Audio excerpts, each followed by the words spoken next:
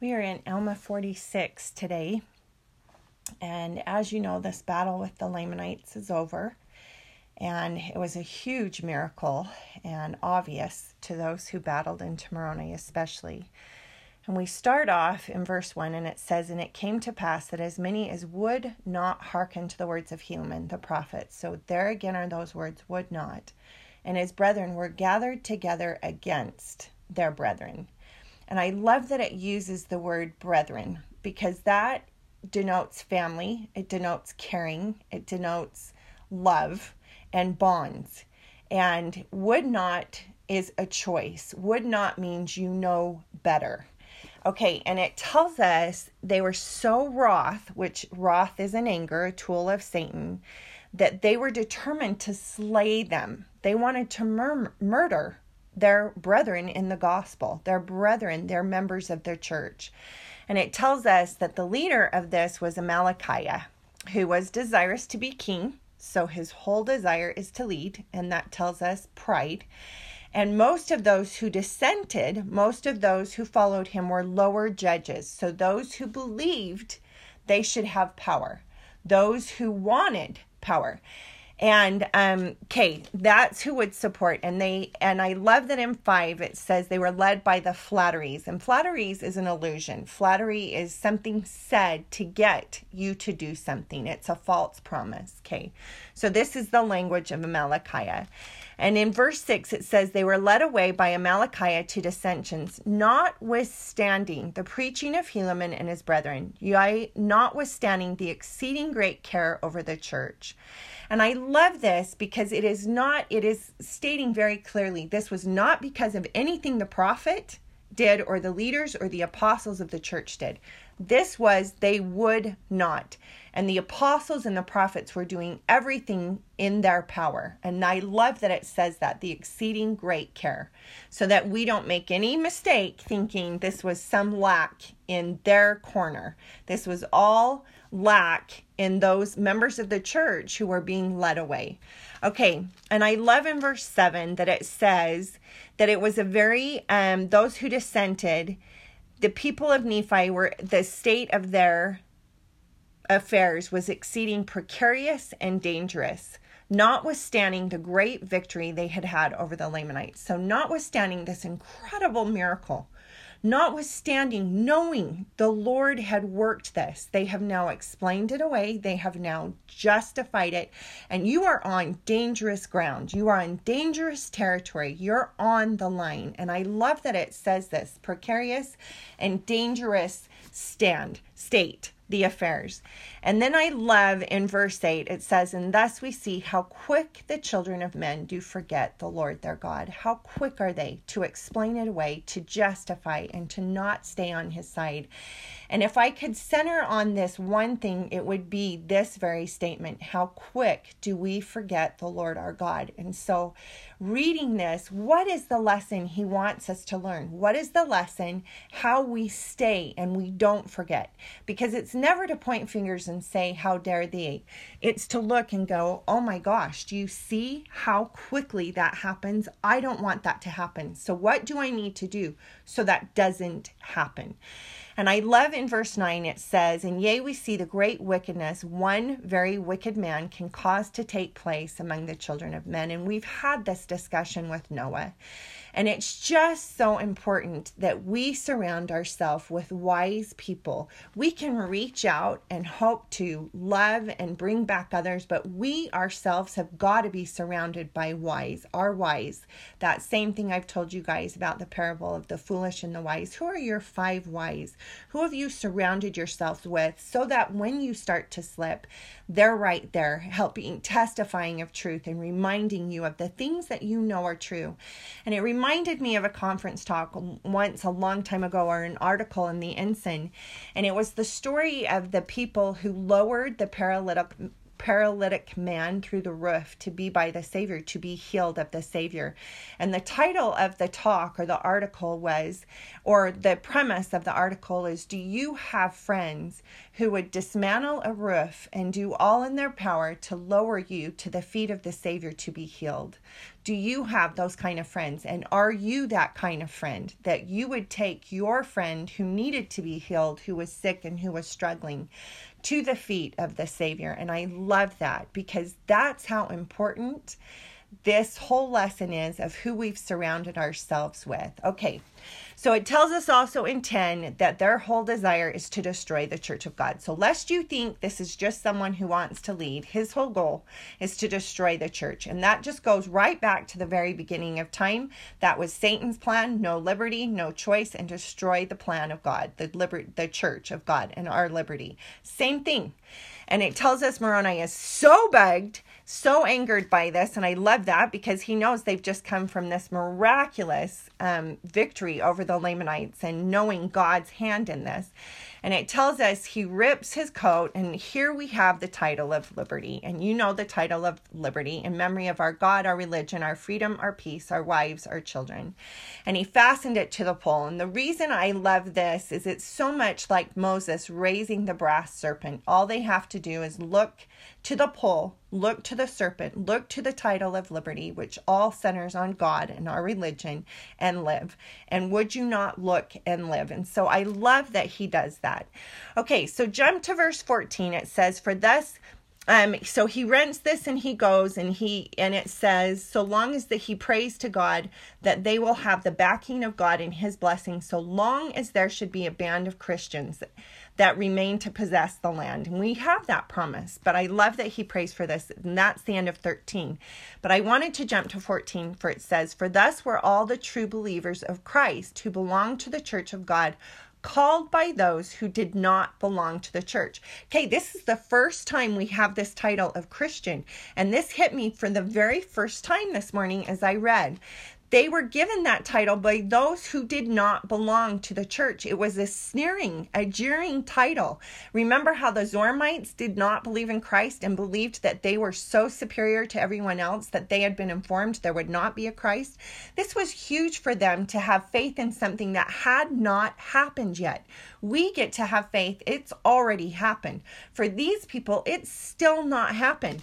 And so they're jeeringly doing this like it's a nickname, and it's not a pleasant nickname, they think. But I love in 15, it says, and those who did belong to the church were faithful. Yea, all of those who were true believers in Christ took upon them the name gladly.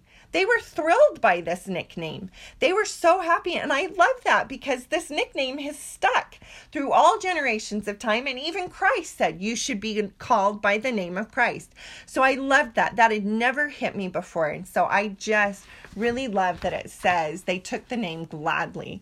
Okay, so now it goes down to 18, and he says, surely God shall not suffer that we who are despised because we take the name of Christ shall be trodden down and destroyed, unless we bring it upon ourselves by our transgression. We are only defeated when we remove ourselves from Christ. We abandon him. He will never abandon us. It is our choices. And I love that. And then I love in 20, and all those, he says, behold, whosoever will maintain this title, let them come forth in the strength of the Lord and enter into a covenant to maintain their rights and their religion. So he's going to have them re-covenant, because he knows there is power in covenants. And it's the same thing as the anti-Nephi Lehi's when they buried their weapons of war and covenanted with God. We bring God's blessings that come when they are bound. God is a God of law. And when we covenant, those blessings have to come forth if we honor those covenants. But we don't have a right to those blessings unless we covenant. So here's Moroni, who knows this, knows of the power of covenants, and we need God's power in our life. And so he wants them to re-covenant, recommit. And I love this. And in verse 21, what really I love about this is it says, and it came to pass when Moroni proclaimed these words, the people came running. There was no half-heartedness in this. They were so excited to recommit, recovenant, retell God how willingly they were to follow him. And I love that. I remember when I got my patriarchal blessings, one blessing, I was 13. But one of the things that so touched me is it said, I was one who proclaimed aloud when the plan was laid forth, that I wanted Christ's plan, that I wanted to follow Christ. And that, as a 13-year-old and even now, made me cry. That it was not half-hearted, that I did not just raise my hand, but that I proclaimed aloud and wanted others to know who I followed. So when it said running, that so touches me in 21, that they're not walking, they're running, saying, God, I am with you, and I will recovenant and recommit. And I love that. Okay, and then it tells us that they rent their garments and threw them at the feet of Moroni and said, just like Joseph, whose coat was rent by his brethren, let us be dashed in pieces if we don't keep the commandment, and cast off and sold or slain. And I love that they use this example of Joseph, and they use their garments, and it is a covenant. It's an example. And I think, what a beautiful example. Let us be sold or slain, and treated as Joseph was, if we don't stand by God and keep our blessing.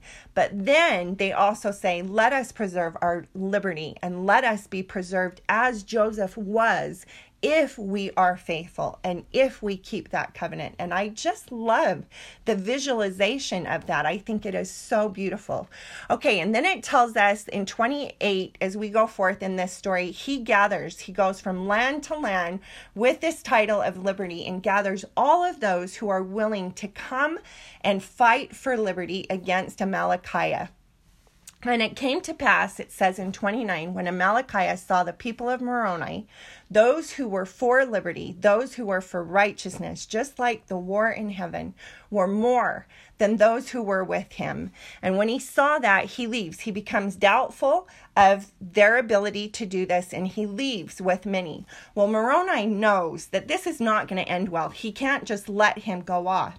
He's got to cut them off and destroy this, because he knows what will happen. They'll join with the Lamanites. It's happened before. They've seen this pattern over and over and over.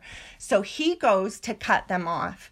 And when he gets close to cut them off, Amalickiah in verse 33 flees with a small number of men, and the remainder are delivered up to Moroni. And they have the choice that they can either covenant and join in this covenant to do the title of liberty and join with this band, or they will be put to death. And it tells us in 35, few denied and were put to death, and the others were given the opportunity to repent and be taught and remember the things they knew were true. And I love that. And then I love in 36, it came to pass that he caused the title of liberty to be hoisted on every tower in all the land that was possessed by the Nephites. And thus Moroni planted the standard of liberty. And what I have here is, that's like billboards. What do you see on our billboards? Or what TV commercials do you see? Or what is the thing that reminds you of your God? What do we have? And so what I have here is, I said, what has your family hoisted throughout your house, that everywhere you look, you know your title of whatever? Is it a title of liberty? Is it a title of family? Is it a title of God? Do you have pictures of the temple? Do you have pictures of Christ? Do you have pictures of family on your walls? What is it that your family has hoisted on your walls that represents your title and what you're fighting for? And that would be a conversation I would have. I really loved the analogy of that, of thinking, what have I hoisted on my walls for my children to know what we are fighting for, what we are living for? And I love that. And so then it says that they have peace, and it goes on for 4 years, and we'll go on to see what Amalickiah is doing in that time. The Amalekites, which is different than the Amalekites, which can be confusing, but we'll know what they're doing. We'll see the pattern that Amalickiah is doing in this time as we go forward. But I love that it says that they have rejoicing. And it says in 39, redeemed by the Lord Jesus Christ, and thus they went out of the world rejoicing, people who died. And it details in 39 through 40 and 41 how people died of fevers, people died of old age. And the reason it says that is because it's not war in those 4 years. And I love that it says in 41, those who died in the faith of Christ are happy in him. And I love that this all centers on that there is peace in Christ in 37, and they began to have peace again in the land. And thus they maintained peace in the land till nearly the end of the 19th year of the reign of the judges, 4 years. And we've been told in the scriptures again and again, peace comes through the word of Christ. That's how we are given peace. So I love in these 4 years, obviously these people looked at this title of liberty, and they were bound to Christ, and they were determined in their faith to fight for that liberty and to remember what they were fighting for, and that the words of Christ bring peace, and they died knowing where they were going. And I love that. I love this example of hoisting your title of liberty in this discussion with your kids. What have we hoisted? What's in your bedroom? What's on your walls? What's on the walls of our home? What are we fighting for as a family?